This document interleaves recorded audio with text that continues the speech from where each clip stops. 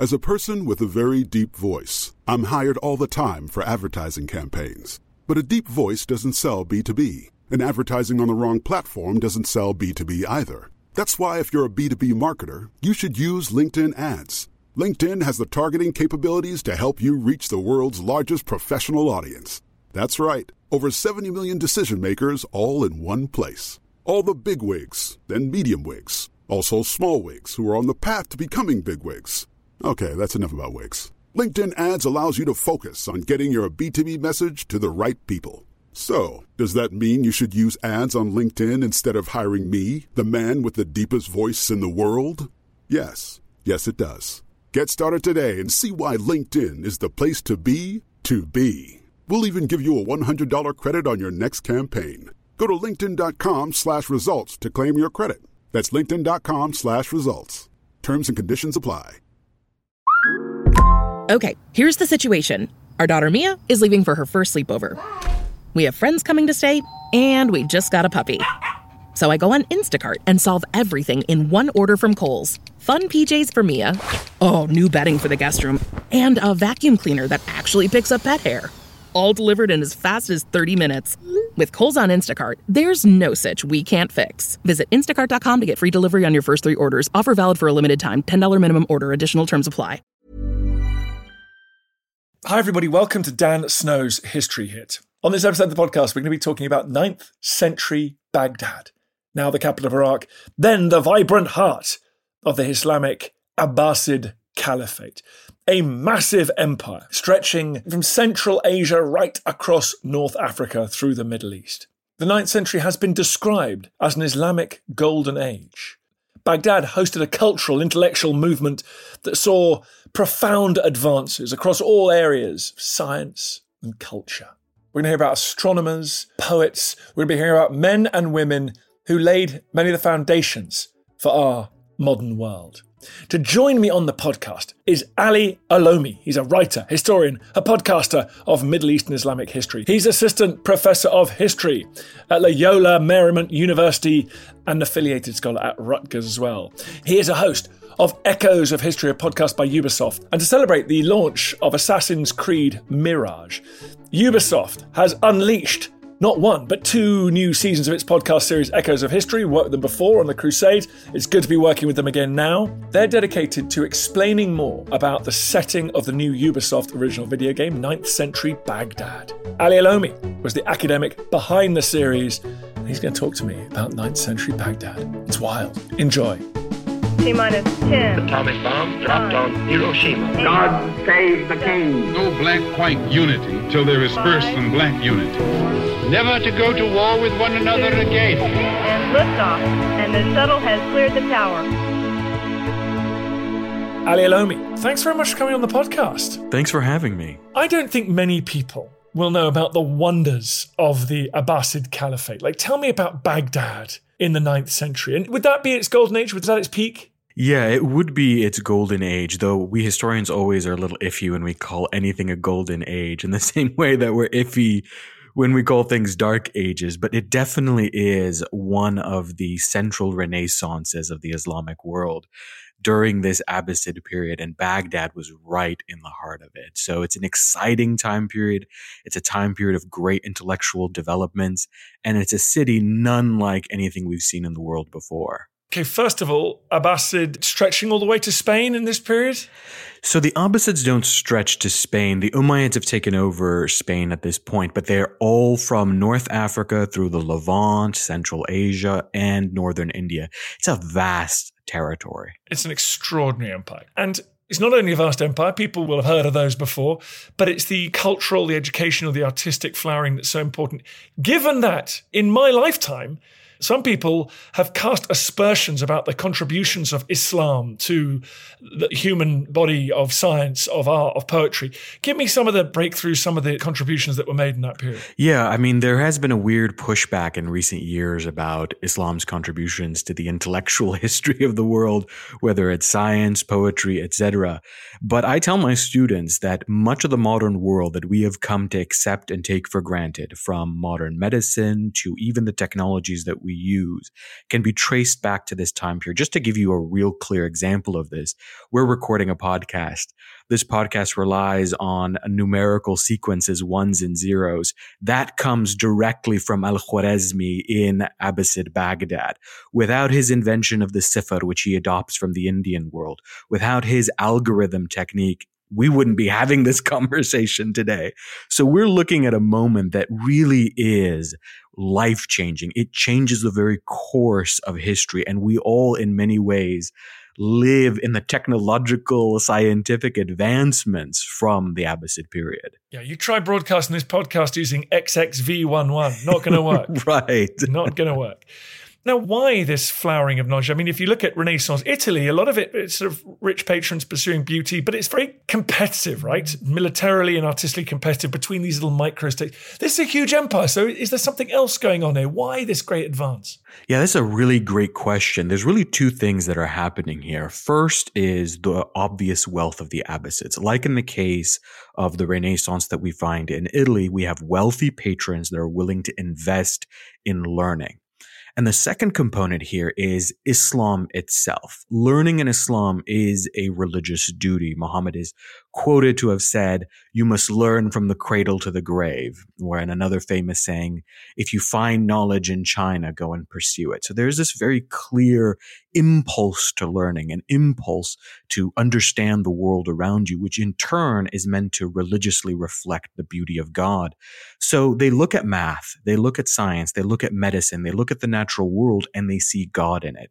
For them, mathematical calculations is a way of understanding the universe of God. The developments in science and medicine are all ways of understanding the beauty of God and the beauty of the universe.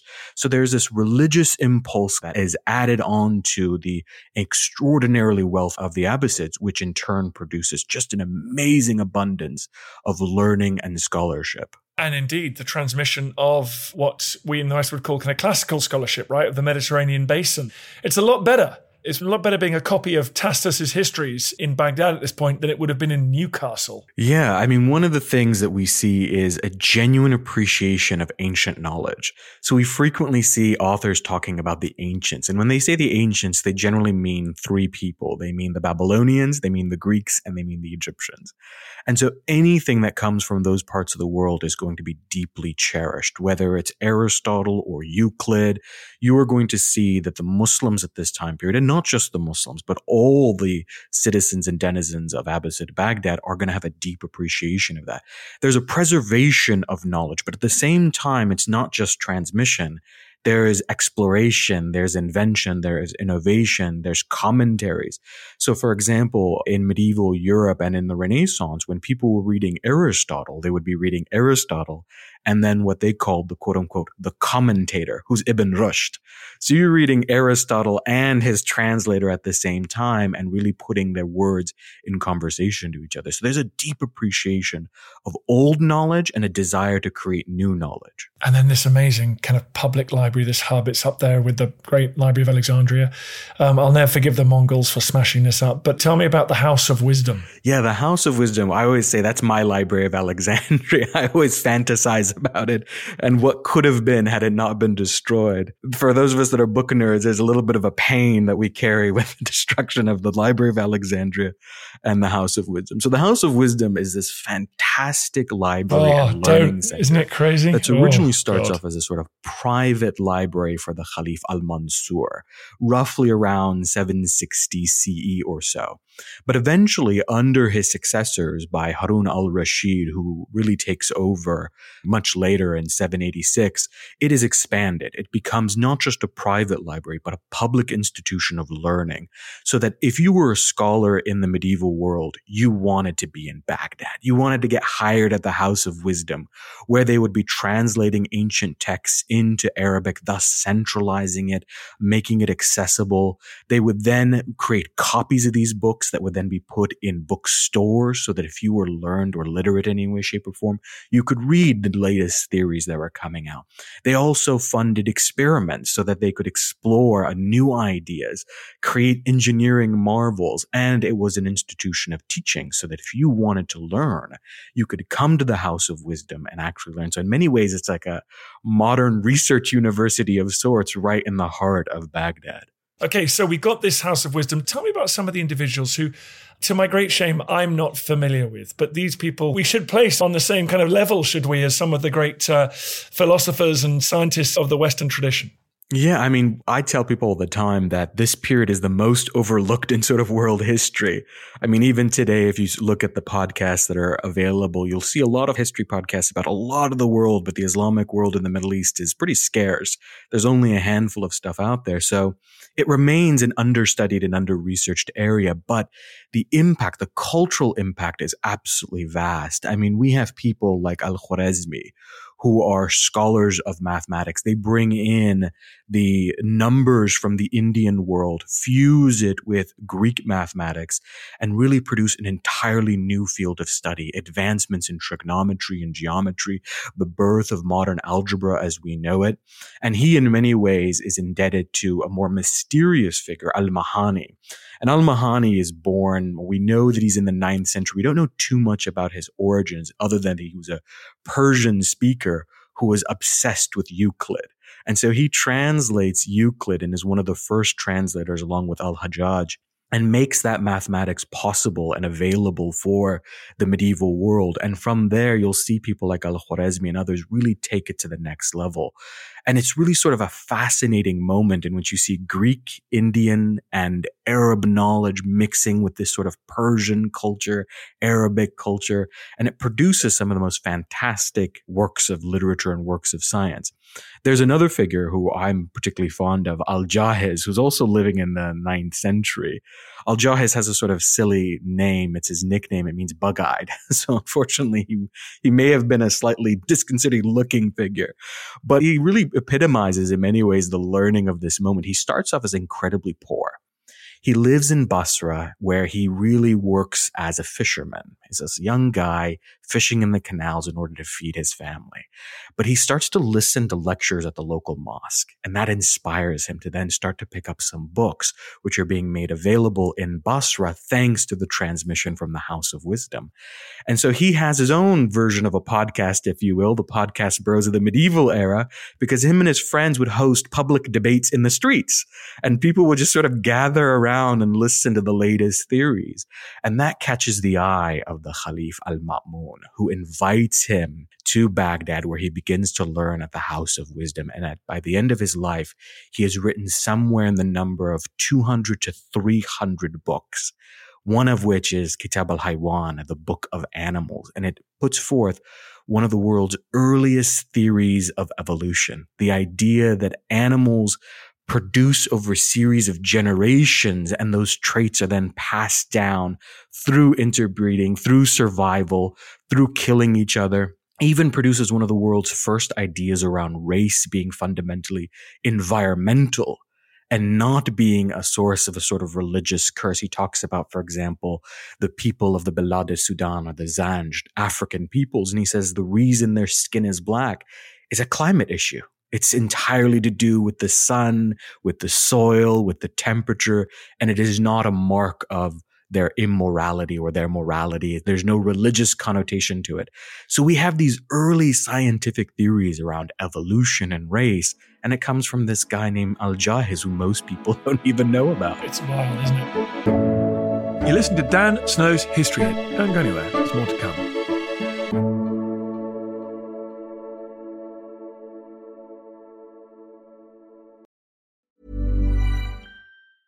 As a person with a very deep voice, I'm hired all the time for advertising campaigns. But a deep voice doesn't sell B2B, and advertising on the wrong platform doesn't sell B2B either. That's why if you're a B2B marketer, you should use LinkedIn ads. LinkedIn has the targeting capabilities to help you reach the world's largest professional audience. That's right, over 70 million decision makers all in one place. All the big wigs, then medium wigs, also small wigs who are on the path to becoming big wigs. Okay, that's enough about wigs. LinkedIn ads allows you to focus on getting your B2B message to the right people. So, does that mean you should use ads on LinkedIn instead of hiring me, the man with the deepest voice in the world? Yes. Yes, it does. Get started today and see why LinkedIn is the place to be to be. We'll even give you a $100 credit on your next campaign. Go to linkedin.com/results to claim your credit. That's linkedin.com/results. Terms and conditions apply. Hey, I'm Ryan Reynolds. At Mint Mobile, we like to do the opposite of what Big Wireless does. They charge you a lot, we charge you a little. So naturally, when they announced they'd be raising their prices due to inflation, we decided to deflate our prices due to not hating you. That's right. We're cutting the price of Mint Unlimited from $30 a month to just $15 a month. Give it a try at mintmobile.com/switch. $45 up front for 3 months plus taxes and fees. Promo rate for new customers for limited time. Unlimited more than 40 gigabytes per month. Slows full terms at mintmobile.com. Hi there, everyone. I want to tell you about a podcast that I think you'll like. It's called Mysteries at the Museum from Travel Channel. It's narrated by my good friend and host of American History Hit, Don Wildman. On Mysteries at the Museum, Don travels across the US to find objects that tell shocking stories of American history. You'll hear about the portrait linked to the first bank robbery in American history, and about the failed invention from World War II that became one of the most popular toys for kids. Uncover the secrets behind these incredible objects and learn about the history of war, science, crime, and everything in between. You're going to love this podcast, all about the remarkable objects in our treasure houses that are museums. Please go and check it out. Mysteries at the Museum from Travel Channel.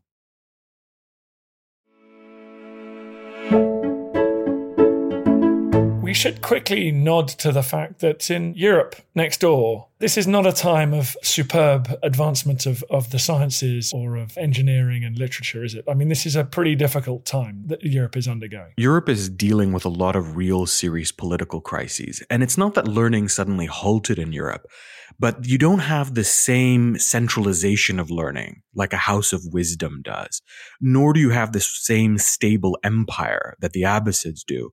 And so whatever learning is happening in Europe is generally happening in enclaves. And those enclaves are not necessarily transmitting knowledge to the rest of the city. So like you can still find amazing books in monasteries who are translating or who are transcribing on vellum, but then they would be kept in that monastery. Or they'd be part of the private collections of the king, which is a measure of the king's wealth. There wasn't the same impulse to learn about the world and then share it with everyone else. I always say that there's really two impulses in this time period that make the Abbasid world so different from what's going on in Europe and the rest of the world. And that is that there is an encyclopedic impulse and an experimental one. They see God in the world, and so they want to categorize everything. They want to write everything down. Al-Jahiz's Book of Animals, it's encyclopedic. He's got 350 species listed in there because he sees the diversity of the universe and the world as a sign of God, and so he wants to categorize all of it. But then you have people like Mahani who are not encyclopedic, but are experimental. They want to apply the knowledge, and they want to see, do the mathematic theories of the Greeks, does it stand up? Does the ideas of the Indians, does it stand up? So there's this two impulses, that encyclopedic and experimental. And that's really what makes Abbasid Baghdad so different from the rest of the world. And I guess, we should say comparing with Europe, Al-Jahiz, who we've just been talking about, he would have been alive during the famous Lindisfarne raid where the Vikings first came onto, first infamous occasion on which the Vikings came onto British shores. And so there was, as you say, centres of learning, pinpoints of learning, but I guess there isn't this imperial protective umbrella where, you're right, that learning can be networked, and also people like him can live and work in peace and just pursue knowledge without worrying about their physical security as much. Yeah, for those of us that are scholars, this was like the perfect time to get a job. You get the protection of the Khalif, nice cushy gig, you get to translate, read, and write for a living without worrying about the sort of dangers that come with it, whether it's economic, issues or facing marauders and whatnot.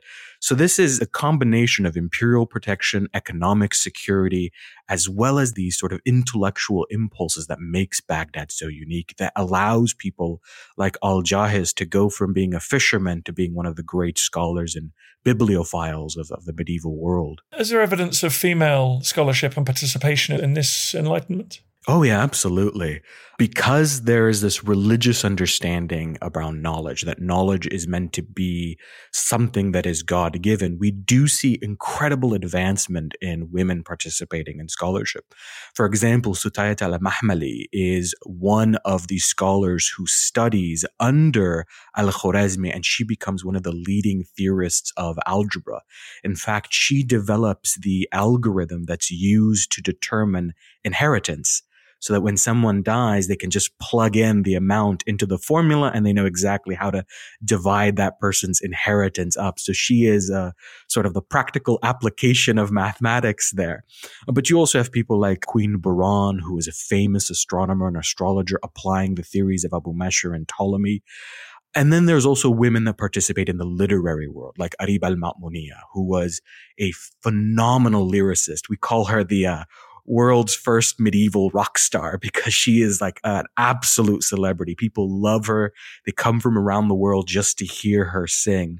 She starts off originally actually as an enslaved woman. She's probably from a noble family known as the Barmakids. The Barmakids fall out of political favor and we don't really know what happens. But she begins her life as an enslaved woman that then captures the eye of Khalif al-Amin. And from then on, she becomes a patron of the courts. Eventually, she buys her own release because she gains money and fame. She goes on to becoming incredibly, incredibly famous. She at one point brags that she slept with like 15 caliphs at one point. She's like, I've slept with all of them. And her poetry is so legendary that eventually they actually have a poetry contest between her and another female poet. This is like the medieval version of Pop Idol, if you will, or The Voice. And the crowd is divided up into followers of Arib and Sharia, who is this other poet.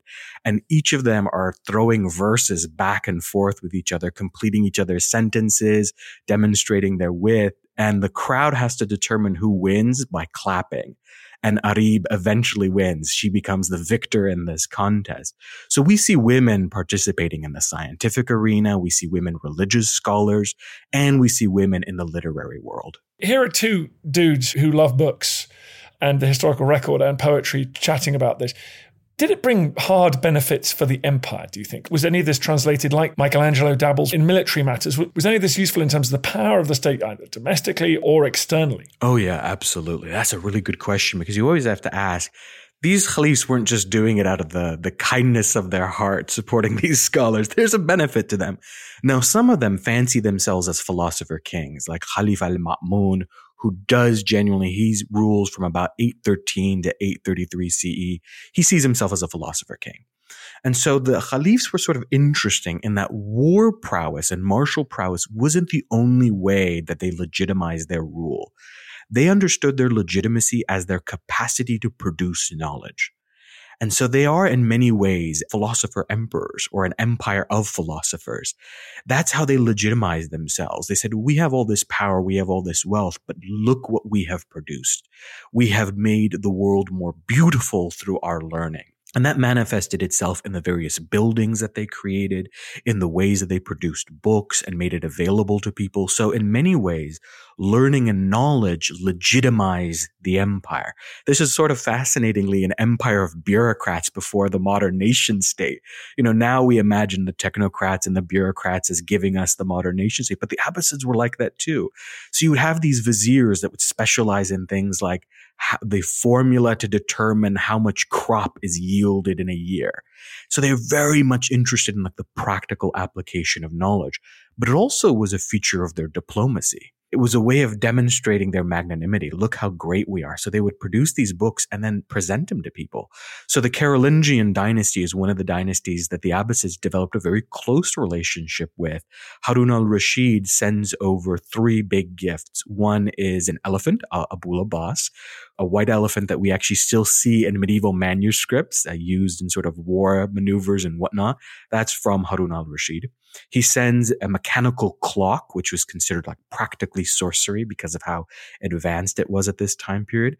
But also he sends a series of books. He sends a big collection of books, a treasure trove's worth of books to the Carolingians. And so it was a way for them to legitimize domestically their power, look how advanced we are, look how efficient we are, look how learned we are as philosopher kings, and also a way to really display their diplomacy. They would connect with the rest of the world through learning. This period strikes me as a real reminder that by encouraging everything, if that's not too much of a platitude, by encouraging everything, you end up with lots of different and sometimes surprising outcomes. But the lesson here seems to be encourage scholarship wherever it leads. Yeah, absolutely. I mean, they saw these fields as intimately related to one another. So some of the great poetry that we get from this time period are written by mathematicians. You know, today we have our degrees and our majors and we're siloed off into our little areas, but the reality is that they didn't see it that way. Al-Jahiz is writing about botany. He's writing books of grammar. He's writing books of jurisprudence. He's writing books of science. So you have this idea that knowledge all is connected to one another, that the person who could see the beauty of language produces poetry, but that person can also see the beauty of numbers through mathematics. So they see all of this is related to one another. We've briefly alluded to this, haven't we? But it must be very exciting and feel important talking about this and teaching this stuff now, does it, Ali? I mean, is this something that too many people don't know about? And that is shaping impressions, even relations between the Islamic faith communities and others to this day. Yeah, I mean, one of the exciting things about it is we can talk about the Islamic world as part of the shared heritage that we all have. More often than not, when we talk about sort of the geopolitics, we imagine a sort of Western world, you know, in opposition to an Islamic world, and that the two are in a constant clash. To use that horrible phrase, clash of civilizations, right? There's always this idea that these two just don't interact with one another. And when we look at the intellectual history, we instead not see a clash, but a sharing. The great thing about intellectual history is it talks about knowledge as shared, as collaborative. I mean, we talk about the Islamic world, but many of these thinkers are Jewish. Many of them are Christian. Many of them are African. Some are Persian. Some are Arab. This is not an exclusively Arab or an exclusively Muslim time period. Hunyan ibn Ishaq, who is the head of the House of Wisdom for literal decades, is a Syriac Christian. And there's no controversy around a Christian man being at the head of this learning center at the heart of the Islamic world. So what makes it so exciting is that it emphasizes the shared history of humanity. And that breeds a really interesting approach that has a lot of lessons for us today in this sort of fraught moment that we're living in. But it is also an under-researched area. It is an area that remains, you're going to take a university class on it and maybe you'll find a few episodes somewhere on YouTube or iTunes about it, but it's not one of those best-selling books that you're going to read every single day. But that also means that there's opportunities for more learning, opportunities for growing, and hopefully the public history that we all do, the history that you do, the history that I do, learning opportunities like this game that we worked on, all of these can be opportunities to really open up the conversation and sort of new approach to a forgotten area of history. You have opened up my mind and I'm so grateful. Thank you for your passion and mastery of this subject. It is infectious. Thank you for coming on the pod. Thank you for having me. It was such a pleasure chatting with you. And after listening to this, if you want to hear more about 9th century Baghdad and the fascinating historical figures we've discussed today, follow Echoes of History podcast by Ubisoft and listen to the current series, Figures of Baghdad, as well as Baghdad Soundwalks.